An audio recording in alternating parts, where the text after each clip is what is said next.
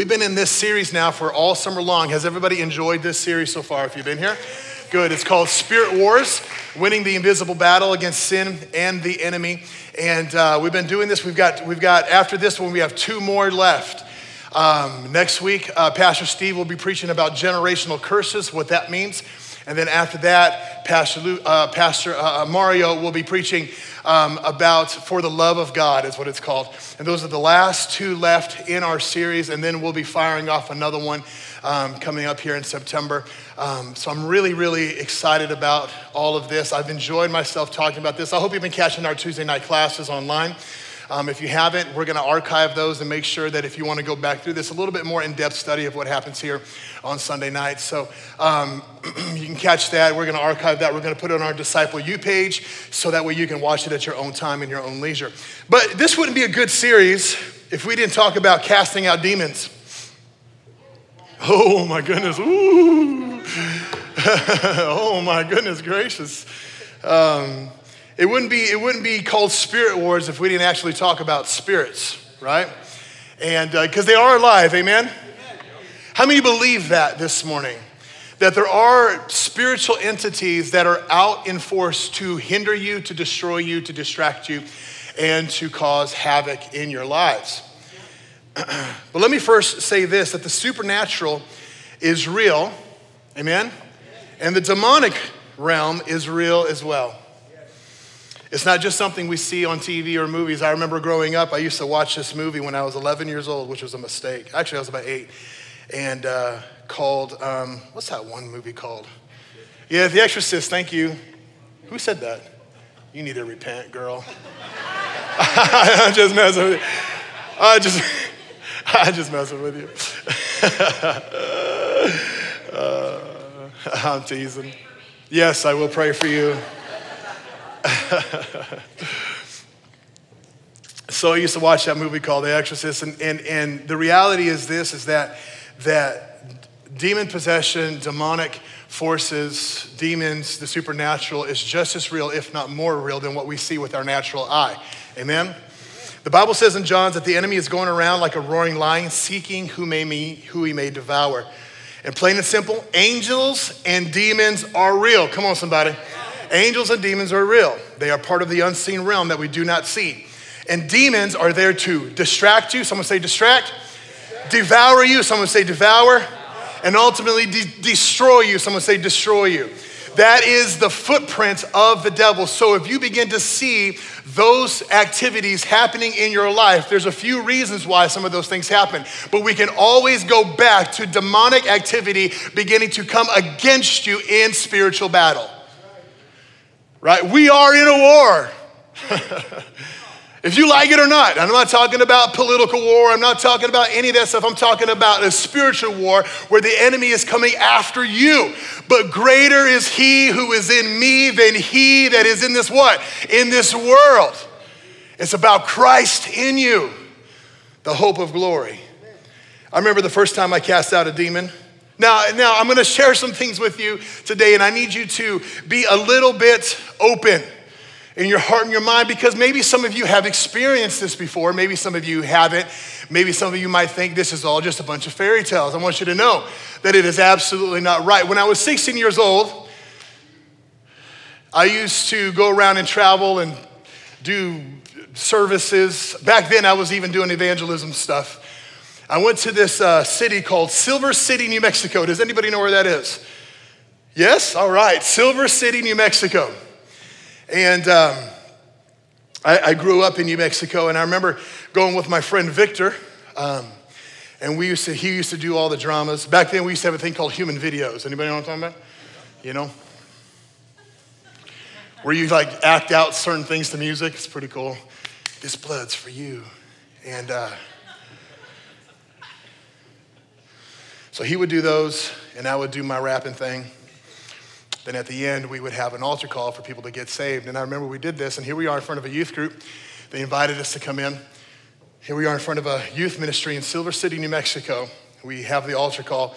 A gentleman, or a kid, better yet, he's my age, probably 15, 16 years old, comes up there, and we're praying for people. Oh, Jesus, Jesus, Jesus, Jesus. If you don't know that we are pretty expressive around here, if you didn't see that during worship, right? But we're Jesus, Jesus, Jesus.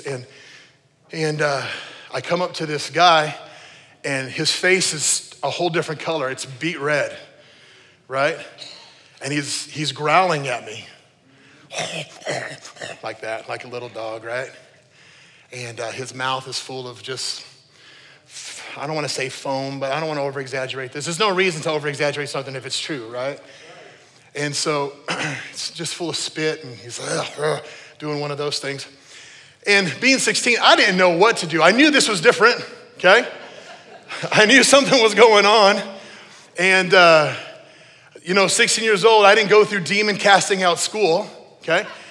And so I didn't know what to do. So I did the next best thing that I knew how to do. I grabbed my Bible, because I had it with me, I was praying. And I went, in Jesus' name. And I went, boom, and I smacked that guy across the chest, pow. And I'm no joke, full force, right? 16-year-old Jake, who thought he was the strongest man alive, okay, just hauled off and hit him. Boom, just hit him across the chest with my Bible. And no joke, he flew about 4 feet back. Whew. Kind of like the Matrix, just everything was happening in slow motion. And he fell to the floor. He began to convulse and began to manifest. As now that I know what that's called, he began to manifest this demon. Now back then, back in the day, you didn't cast out a demon without yelling, right? Come out, my friend, is what we would say. You like that, Keith, don't you? And then all these people started jumping on him, and it caused this big scene. It was crazy. But at that time, I was like, ooh, I saw this in The Exorcist. Game on, baby, let's go, right? And I got in there, come out, you did it,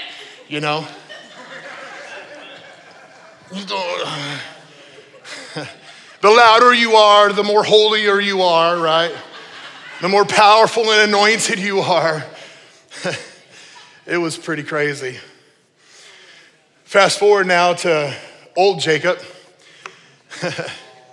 At 46 years old, you learn a thing or two. And you have to ask yourself the question, how do people actually get free? And just as important, how do they stay free? So I want to unpack this idea to you this morning. If you can, if you are taking notes, now's a great time to take out your notepads and iPhones and whatever you're gonna do, because we're gonna talk about a couple of things here that will require you to remember a little bit what we're talking about. Because as much as dramatic as it is to jump on somebody and yell and throw holy water on them, right? That doesn't do anything. Because true faith rests on quiet shoulders. It's about confidence in Christ, knowing the authority that you carry within inside of you. Knowing that there is no legal right for the enemy to come and destroy anybody's life and possess them. And we have the authority within us because of Christ on the cross, because of what he accomplished for us. Not because of what you do, not because of how much you do of what you do, but because of him and him alone. You and I carry that authority to speak to the unseen realm and begin to partner with Jesus on what he wants. Do you really think that Jesus wants that person possessed with the demon? Absolutely not, right? These aren't just things that we read in the Bible, just stories that we glean off of. This is actual true life that still happens today. There is more people being involved in witchcraft and the occult in today's world than there has been ever. Why is that? Why is that? Well, because it happens from the top down. Leadership always happens from the top down. And when the gates are open from the top, anything happens within our country and our nation. It's the reason why that we're founded, this isn't in my notes, but it's the reason why that you and I and this country was founded on Christian principles. Why? Because we believe that God owns this country. He is the King of Kings and the Lord of Lords, right? And I don't know about you, but I'm gonna let some devil try to strip that identity away from our country. So let's unpack this idea of what it means to be captives and prisoners. So I've learned over these many years that the question about how people actually get free cannot be answered until we determine why they are bound. In Isaiah chapter 61, verse 1, it says this: "The Spirit of the Lord is upon me, because the Lord has anointed me to bring good news to the afflicted. He has sent me to bind up the brokenhearted, to proclaim liberty to captives and freedom to prisoners." Someone say captives. Someone say prisoners. Notice that Isaiah, this prophet, is describing two kinds of people behind bars. He's saying captives and prisoners. So prisoners are criminals whom a judge sentences to jail. It takes a court order from the judge to release spiritual prisoners. Captives, however, are people who have been imprisoned through lies and deception. It takes knowledge of the truth to set them free. And when we're working to free someone who is demonized, we must first determine if the person is a captive or a prisoner. There's a story in the Bible that talks about forgiveness. In Matthew chapter 18, verse 21 through 35, I'm going to paraphrase this a little bit, so go along with me. In this story, Jesus is saying, this parable, that the kingdom of heaven could be compared to a king who wished to settle accounts with his slaves. Anybody tracking with me? You know what story I'm talking about? One slave owed the king that would be like $1 million today. The slave then begged for mercy, and the king forgave all that he owed. Amen?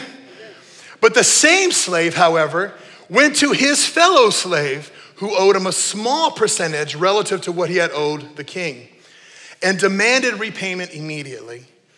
When the guy asked for mercy, the first slave refused and had him thrown into prison.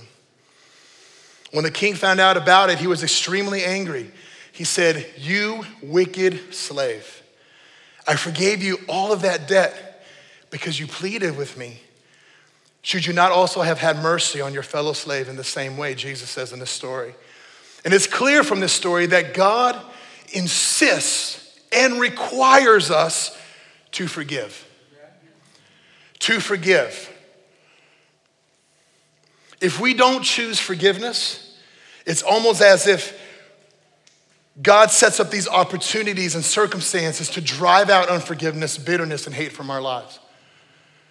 God sets up these little roadblocks, if you will, in the course of our life to where we're forced to have face-to-face encounters where we have to forgive. Because if we choose not to forgive, what that does is it takes us away from the umbrella of God's protection. It takes us away from the umbrella in the shadow of his wings. It takes us from out of there, and we actually put ourselves in place of God when we choose not to forgive. See, unforgiveness imprisons our souls and opens the door to evil spirits. And in my experience, unforgiveness is the number one reason why Christians are oppressed. Are oppressed. See, demonic spirits are subject to the laws of God's kingdom, amen? They know full well when someone's lifestyle of sin and unforgiveness has given access to that person and to their soul. Remember, your soul is made up of your mind, your will, and your emotions. And the power of the Spirit and the authority of Jesus Christ are required for someone to get free and stay free of demonic oppression. When we choose to live in a lifestyle of sin, I'm not talking about sinning. Oh, man, I made a mistake. I made a wrong decision today. Oh, man, I'm talking about a habitual lifestyle of sin. What we do when we choose unforgiveness and live in this lifestyle of sin is we take ourselves away, and then that gives free access to the evil ones and evil spirits to come and distract, remember, to devour and to destroy your life and your soul. Not because of anything, but because of our own decisions to turn away from God and disobey him. See, trying to get a person delivered who might be demonically possessed or oppressed, who refuses to forgive or insists on holding on to a lifestyle of sin, is a pointless waste of time. They have to choose forgiveness. They have to choose transparency, because evil cannot hide in the light, amen? No matter what I do in this place, If we were to turn the lights off completely dark, if I had one light that would light up every area of darkness where I go to, because darkness cannot hide in the light. And when we allow God's light to come in and begin to shine upon our hearts, we begin to discover the things that maybe not necessarily are surrendered to God. And God wants us to surrender to him. Now, talking about forgiveness, not only do we need to forgive others, amen? We must also forgive ourselves. We have to forgive ourselves. So many times we're quick to forgive others, but not us. We're not quick to forgive ourselves. We actually convince ourselves that we are subject and worthy of punishment and shame, while others can receive grace and mercy. Let me encourage you in something today. Forgiving others is our posture. It's how we should live in walking in forgiveness. Jesus was the perfect example of forgiveness. Because even while he was on the cross, what did he say? Father, forgive them, for they know not what they do. Jesus was a walking forgiveness bomb. We have to live in that posture of forgiveness. But to truly love and forgive the way Christ forgives, we must love and forgive ourselves. The Bible says to love your neighbor as yourself. True, unconditional love and forgiveness can only come when you learn to love and forgive yourself. And let me tell you here this morning that there's no sin great enough that God can't cancel from your life. There's no lifestyle great enough that God can't eradicate from your life and from your heart. Nothing. He already did it on the cross for us. All we have to do is come to him. Let me tell you, your addiction doesn't mean a thing to Jesus because he can take that away from you like that. He can do that. I'm not saying we don't go to counseling, we don't go to therapy, we don't do that kind of stuff, but what I'm saying is this: if we can do that on our own strength, then we don't need God. What I'm telling you this morning is come to Jesus. I don't know why I'm sharing this morning. This might be for somebody here today. Come to Jesus, give yourself to him, and allow him to take that away from you. I remember one time we prayed for a girl this was back in Master's Commission days. She came to our building, and she was, just toasted. Just high as a kite. What they would do in the inner city back in those days is they would get cigarette and dip it in embalming fluid, let it dry, and then they would smoke that because that would cause their high to get, Where they got embalming fluid, I have no idea, right? So she came, we prayed for her, and it was instant the high left her. She was, and then it was instant when we prayed. God still works in instant miracles over your life. And I refuse to listen, and I refuse to lower my standard to my experiences. Amen. We have to raise the standard of God's word and live what he says, that when you come to him, you are a new person. Amen? We have to surrender it all to him. So when talking about demon possession and oppression, so many people ask me this question: can a Christian be demon possessed? Have you guys ever thought about that before? Come on, be real, right? Can a Christian be demon possessed? This will be another chance for you to take notes here this morning. So the Greek word for possessed, interesting enough, is the word echo. In the context of demon possession, it means to have or hold possession of the mind or to be closely joined to a person or a thing. The Greek word echo, this word possession, echo, is used in places like this in Luke chapter 8, verse 27. And this is what it says: when he came out unto the land, he was met by a man from the city who was possessed, who was echoing with demons, and who had not put on any clothing for a long time, and was not living in a house, but in the tombs. Let me just stop right there and say this, that this isn't just a story that we read. This actually happened. I've heard of stories like this, even in modern days, in recent times, Where people, I just had somebody not too long ago, within the last couple of weeks, without giving out all information, call me. Somebody that lives in a whole nother state I haven't talked to in years.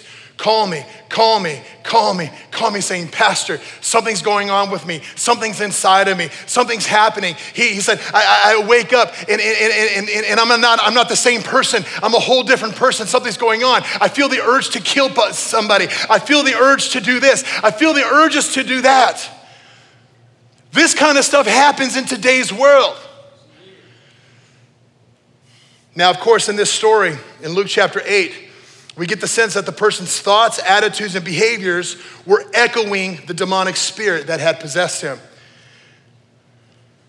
Now, the New Testament contains two Greek words for oppressed. Remember, there's possessed, you guys tracking? And then there's oppressed. These two Greek words for oppressed, one of those is a Greek word called throneo, which means to break into pieces.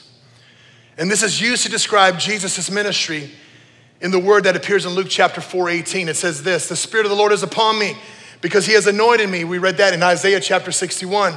To preach the gospel to the poor. He has sent me to proclaim release to captives and recovery of the sight to the blind. To set free those who are throneo, those who are oppressed.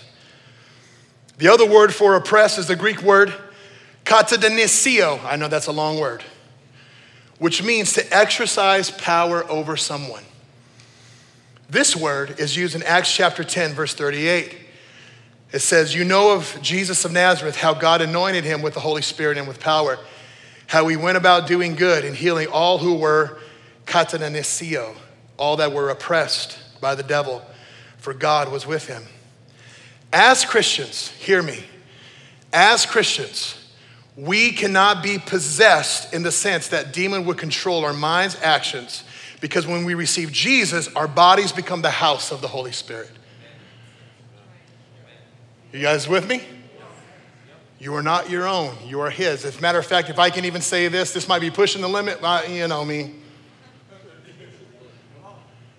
I'm possessed by the Holy Spirit. In other words, we are already God's possession, so nothing else can take possession of us. Believers, though, can be oppressed by coming under the control of a demon, of a demonic spirit, and have their lives broken into pieces through a lifestyle of sin, as we mentioned earlier. We can become oppressed because the enemy is out to kill, steal, and destroy. Amen? And if you're a believer here this morning, okay, we have the authority of Christ to say, but it's Christ who lives in me that can actually not just reject, but overpower what the enemy comes and tries to do to me. There's two types of accesses the believer can have. Number one, legal access that demons can have in a believer's life. Legal access. This is when a believer can harbor unforgiveness. They harbor secret sin in your life. Whatever that secret sin is, it's between you and God.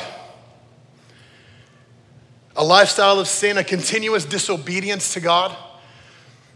These are legal accesses that the enemy has against us, where legally he can come in and bring oppression over your life. If we continue to disobey God, if we continue to live a lifestyle of sin and make choices to that, right? If we continue to have secret sin in our lives, whatever that might be, okay? Then the enemy has legal access. Why? Because remember what we said, the supernatural and the natural realm, they don't live by the same laws. So there's legal access. Now, there's illegal access. You guys know that the enemy does not play the same ball game as everybody else because he's lawless. Okay? So there's illegal access. This comes in the form over your life, and maybe you can pinpoint this, where there's harassment, where there's shame, where there's guilt. All these things you find yourself, this is illegal access over your life. The enemy's trying to come and bring something upon you. Not by your own secret lifestyle of sin, not because you're disobedient to God, but just because he hates you. Plain and simple. So with both of these things, the Bible says this: submit yourself therefore to God. Resist the devil and he must flee from you. So the power doesn't come in the resistance, the power comes in the submission to God. You can resist all day long, get thee behind me, devil. But if you're not submitted to God, this get thee behind me doesn't work. We must live in a lifestyle, in a posture, in alignment with submission unto him. Now, I want to equip you for our upcoming conference that's coming up here in September. I'm inviting a gentleman by the name of Daniel Adams. I was introduced to Daniel Adams a year ago, and his wife Heather. They have a ministry called the Supernatural Lifestyle, where they travel worldwide, literally worldwide, all over the place. One of the gifts that Daniel carries, a spiritual gift, is deliverance ministry. And I want to prep your heart that you come and be a part of that weekend. Come on Saturday to be part of the sessions, because we're gonna learn and we're gonna equip the church, you guys, okay, to walk in this ministry of deliverance. Right? That's the goal, is to walk in this ministry. So we're gonna see some crazy stuff. We might see some activity take place. We might see some supernatural things take place that's gonna go against our grain. It's gonna go against our mind. It's gonna go against what we know. But let me encourage you here today that when that happens, submit yourself to God. Just say, God, you know, man, maybe I really don't know everything. But God, I'm here to give you top priority in my life. You are the King of Kings over my life. See, supernatural law supersedes the law of nature. In other words, the unseen realm does not follow the seen realm. Going back to my first experience of casting out this demon when I was 16, I remember seeing his face turn a different color. I remember seeing his mouth full of spit.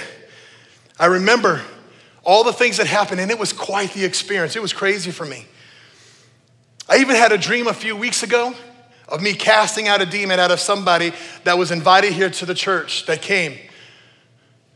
And I remember hearing this person, and I went out to this hallway right over here, and I cast out this demon in my dream. And the Lord was so gracious enough that he actually gave me the demon's name in my dream. This kind of stuff is real. See, there's no law when it comes to demons because they are lawless.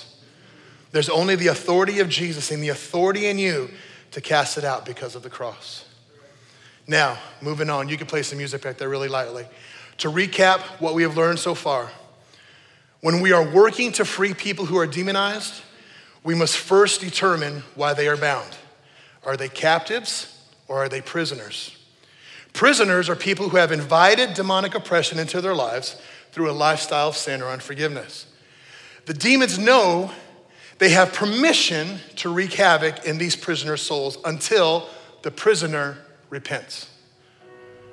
You can turn that down a little bit. Until the prisoner repents. So just consider here this morning. I'm not saying that you're demon possessed or oppressed or nothing like that, but what I'm saying is this. If your lifestyle is contrary to that of the Word of God, and you find things going on in your life that maybe necessarily aren't very godly, maybe it's this, maybe it's that, maybe you're struggling, whatever the case be, consider repenting before the Lord. Coming to him in repentance simply means not just feeling sorry for what you did, it's actually changing your mind about the situation. Now, let's look at freeing captives. This won't take very long. Captives are people who have been captured in battle and held as POWs. These people do not have a lifestyle of sin or their sin issues in their hearts. Instead, they are bound by lies that they have believed. Jesus said, you will know the truth in what? And the truth will make you free. The truth will make you free. The word truth here means reality. means reality. You will know the reality. And when you come to Jesus, this reality will set you free. So many of us live in a virtual reality. It feels real and looks real, but it's not real. It literally is just an illusion. We give the devil permission to punish us because we think his lies are true. And when we are tormented because of his lies, we need a revelation of the truth, of reality of God, so that we can break the steel bars of deception. Just to let you know that in timing, we're firing up a ministry here who's going to deal just with this. Who's going to deal with exposing the lie to discover the truth over your life. It's definitely going to be a journey to wholeness. So be on the lookout for that. It's coming soon. But let's face it, we all need help to discover the truth, don't we? Come on, who's with me? We all need help to discover the truth of what's been spoken over our lives. I'm going to tell you just a real quick story about myself that happened to me just a few weeks ago. I've kind of alluded to it, but I haven't really shared it. And I feel comfortable enough to share what I'm about to share with you. I was walking through some self-rejection issues. All my life, I've been kind of just told certain things that cause this lie of rejection in my life. Through the process of praying with somebody, and the process of asking the Holy Spirit to shine the truth or expose the lie to deliver the truth, something happened to me spiritually. Maybe you've heard me talk about this a little bit, but something happened to me spiritually where I can honestly tell you here today that I feel free. I know that I'm free, but I feel free. Amen. I feel free from the lie of rejection. See, there's something about knowing, but there's something about knowing right here. And knowing here can only come when we turn this off and we allow Jesus to touch our hearts, the inner parts of our hearts where the enemy has snuck in to cause lies over you. I have a wonderful relationship with my father. I love my dad with all my heart. He's so great. And this rejection, this lie of rejection all started when I was about 8 years old. While I was raking leaves with my dad, and he came over and he grabbed the rake from me. Just being a dad, a normal father, he had no ill intent about this, but he came and he grabbed the rake from me. He says, "Jake, you're doing it all wrong. I'll do it myself. You'll never get it right." Now, you got to understand, I mean, that's dads in the early 80s, right? That's just how it was. But what I heard was my dad did not approve of me. That was the lie that was spoken to me. Now, through the course of this time where I was having this prayer counseling, the person helping me walk through this simply asked a question that says, now where do you see Jesus in this memory? Where's the truth?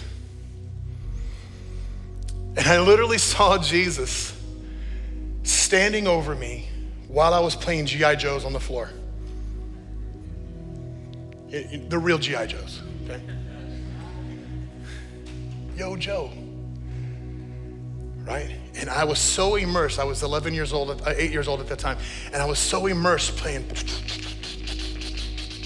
Me and Samuel have the same gift where we can use our hands for everything. And I became those characters while I was playing. That's how involved I was. And I remember Jesus standing over me in my living room, sitting on the floor. It was a brown floor. And I remember sitting over me. I had a plant to the right-hand side of me. And he says, he looked at me and I looked up at Jesus and he just looked right back at me. He says, I love laughing with you, Jacob. He said, I want you to know that I'm proud to be called your father. That was the truth that I needed to combat the lie over me. Now you may say to yourself, well, of course he's proud of you, Jake. Of course he is. Right? Of course he's this way. Of course he's that way. Of course, I don't know. It just sounds too simple for you, but let me just tell you, that lie imprisoned my soul. Could I have figured it out eventually? Sure, my brain could have got there sometime. But it changed my heart. So every time the enemy tries to come, in the last 3-4 weeks now, every time the enemy tries to come and bring some kind of circumstance, see, because your healing will be tested. Come on, somebody. Your healing will be tested. The enemy comes and tries to bring something. Oh, look at them people. They're hanging out without you. Oh, look at this. Or you're not doing good enough. The enemy tries to come and knock on my door telling me lies again. All I see is Jesus standing with me saying, I'm proud of you, Jake. It's the truth that exposed the lie.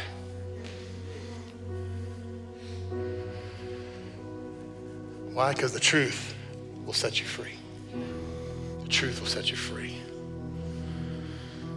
And lastly, another form of imprisonment is making covenants or contracts with the devil. This isn't done in some seance. As a matter of fact, the Bible says that there's power of life and death within your tongue. And when we use our words unwisely or flippantly, the demonic realm, because they don't live by the natural realm, remember that? We established that? That realm can use those words that you say as binding contracts over your life and as binding covenants. That would sound something like this, an example. I'll always be poor. I'll never have enough. Just as flippant as that might be, the devil looks at that and goes, thanks for signing that over your life. Contract. One thing that I always said about myself, because people said this about me, you're always so clumsy. These 2 feet ain't got no rhythm. Never gonna dance again. Right? I remember hearing that growing up all my life. It became a binding contract over me. And it's not just what you say about yourself, it's actually what you say about other people too. Especially your children. The most recent one I heard was, if it wasn't for you, I'd be doing a lot better. Oh my goodness gracious. Doesn't that just sound awful? But in our frustrations, that's the kind of stuff we say. Even as flippant. See, and all that comes from, all those words, they come from a hidden lie in your heart. That's what happens. People who are set free don't talk like that. All those words come from a hidden lie in your heart. Then when we say those things, the enemy comes and says, contract. Now, the cool thing about this is that all we have to do as believers is simply renounce those contracts. And simply come and break the bondage over what we said. The book of James is so true. He says this tongue right here is like a little small rudder that can direct your ship however you choose. If we simply just say, God, I break this. I renounce this covenant. I renounce this contract. I break it right now in Jesus' name. But to be honest with you, we need people in our lives who will help us understand those things. Besides the lifestyle of sin and believing lies, negative covenants are one of the most common ways that Christians invite demonic oppression into their lives. Anytime we use these words and believe them about us, we step out from under the umbrella of God's protection and become vulnerable to those words. Freedom comes by breaking these covenants through verbally renouncing each of them. When these contracts are destroyed, our enemy loses the legal right to oppress us. In conclusion, God put man in charge of earth. Amen? Adam and Eve. Y'all in charge. Man messed up. Sin entered this world through one man's disobedience. And it only makes perfect sense that it would take one man's obedience to restore the commission of the earth. Jesus was that one man. He came to earth, lived a spotless life, and died on the cross, not just for our salvation. Hallelujah, praise the Lord, I'm going to heaven because of him, amen? But it was much more than that. He came back to restore the order of how things were supposed to be. He brought restoration, he redeemed it. Then Jesus died. He left the earth, but before he did that, he said this: all authority I have, I give to you. That's what he said. All authority that I have, I give to you. And it's important to know that Jesus said he had all authority. If Jesus has all authority, that would mean that Satan has none. The only authority Satan has is the authority we give him. That's it. We are in Christ, therefore we carry his authority into every circumstance, every geographic location, and in every situation that we encounter. And I'll leave you with this verse and then we're gonna pray. Plain and simple, the Bible says this in Ephesians chapter 4, verse 27. Do not give the devil an opportunity. Just don't give him an opportunity. Don't give him a footstep, is what it said. Just don't even do that. So how do we not do that? Well, we come to Jesus and surrender. So I want us all to bow our head and close our eyes real quick. I'm gonna walk us through an exercise here very briefly, but before I do that, I feel in my heart that I have to do this. Is there anybody here that says, you know what, Pastor Jake, I don't know who Jesus is? Or lately, I've been really struggling with my walk with God. I've been living a lifestyle of sin. I've been living outside of how God designed it for us. And I want to come back right. I want to come back to his love, come back under his protection. If that's you, will you simply just raise your hand real quick and put it right back down if that's you? Thank you so much. I see it. See your hand. Thank you so much. Anybody else? It says, that's me, Pastor. Pray for me. Thank you. I see your hand. Thank you so much. Praise the Lord. Don't worry, I'm not gonna do anything weird with you. But before we move on and we do this exercise, I would like for us all to pray this, especially if you raise your hand. Mean this with your heart and your life. Just say, Jesus, forgive me my sin. I'm sorry for walking away. And today, I give my life to you. I commit everything that I am to you. In Jesus' name. Amen. Can we give those people just a round of applause real quick?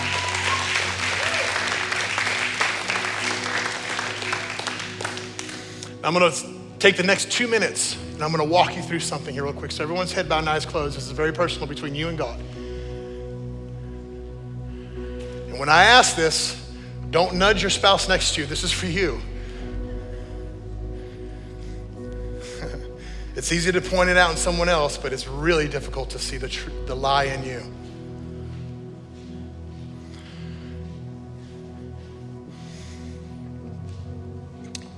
What I want us to do, and I'm gonna pray, what I want us to do is I want us to take a moment and just ask the Holy Spirit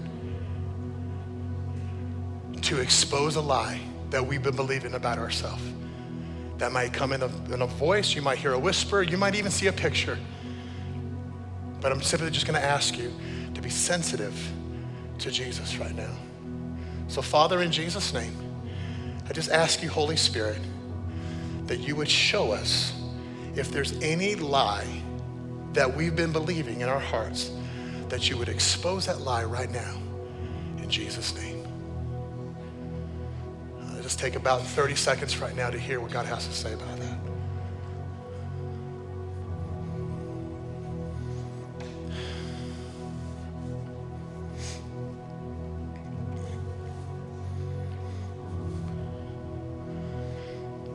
All right. We have that lie. We have it. We see it. We hear it. We feel it. Don't throw it away. I want us to hold it right now.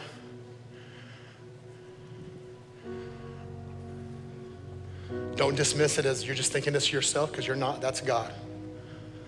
Now, Father, in Jesus' name, I renounce those lies that I see. I give them to you. I submit them to you in the name of Jesus. And right now, God, I ask that you would show me the truth to that lie. Where are you, Father, in this lie? What do you say about what I'm hearing right now?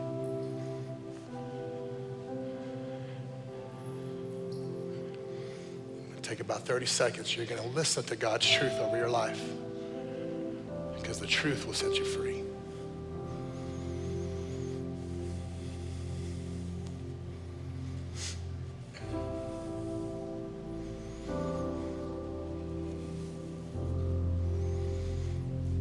Don't analyze it. Don't think about it too much. This is a heart thing. It's not a mind thing.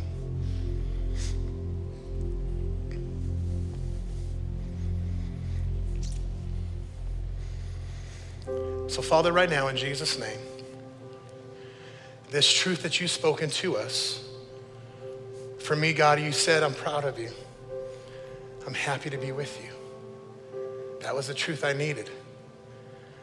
And so, God, I just ask, whatever truth, Father, that you've spoken to your children, Father, I just pray in Jesus' name, you'd seal it, you'd solidify it, and you would hide it in our hearts so we may continue to follow after you. In the name of Jesus.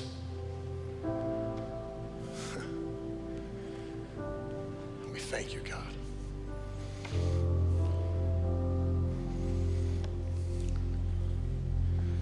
Now let's just sit here for a second. Let's just bask in this goodness right now. Let's just stay right here in this truth. The lie is finished. The lie is done. The truth is here. Hallelujah. You are loved. You are good enough. You are a son or a daughter of the Lord. And nothing can come against you. No shame, no guilt, no heartache, no heartbreak. Nothing that's happened in your life can ever hold you down again, because you are free. The bondage, the shackles of your life have been released. In Jesus' name. Hallelujah. Why don't we go ahead and stand?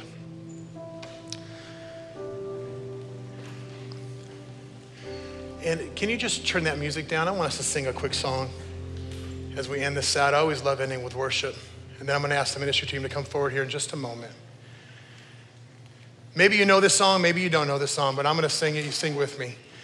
And I love you, Lord, and I lift my voice to worship you.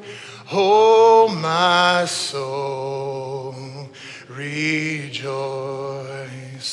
Take joy, my King, in what you hear. Let it be a sweet, sweet sound in your ear. Let's sing it again. I love you, Lord, and I lift my voice to worship you. Oh, my soul, rejoice. Take joy. Take joy, my King, In what you hear, let it be a sweet, sweet sound in your ear. Father, we love you. We thank you for your Spirit that's alive in us, God. We thank you for your salvation. We thank you for the cross, and we thank you for freedom. In the name of Jesus, we pray. And everyone said, amen.